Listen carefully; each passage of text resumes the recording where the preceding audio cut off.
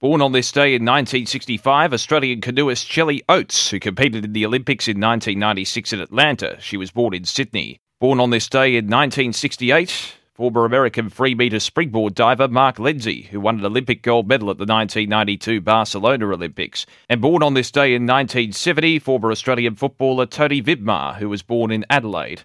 As we mark births, deaths and marriages for Tobin Brothers Funerals Celebrating Lives, visit tobinbrothers.com.au.